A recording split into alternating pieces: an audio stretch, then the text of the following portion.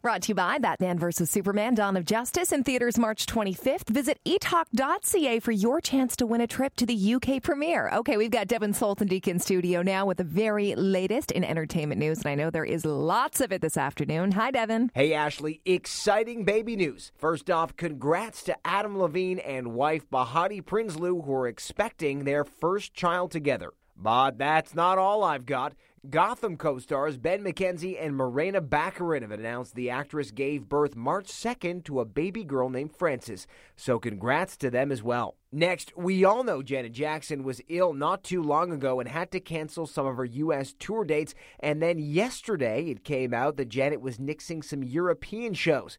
Well, now Page Six is reporting the reason behind the cancellation is actually because of low ticket sales. Of course, her camp is denying this, but either way, Janet is expected to resume her tour in the States starting in May. Would you want to see Janet in concert? Tweet us at eTalkCTV. And finally, Kiefer Sutherland is releasing his debut album and hitting the road on a 26-city tour. The 24-star says the album called Down in a Hole is folk-tinged and says, quote, "It's the closest thing I've ever had to a journal or diary. All of these songs are pulled from my own personal experiences." Well, here's hoping there's a song about that time he attacked a Christmas tree. If you haven't seen the video, by the way, I personally recommend you go look it up on YouTube now. And on tonight's show, we're inside the state dinner with the Prime Minister and all the Canadian celebs. All that and so much more tonight on CTV at 7 p.m.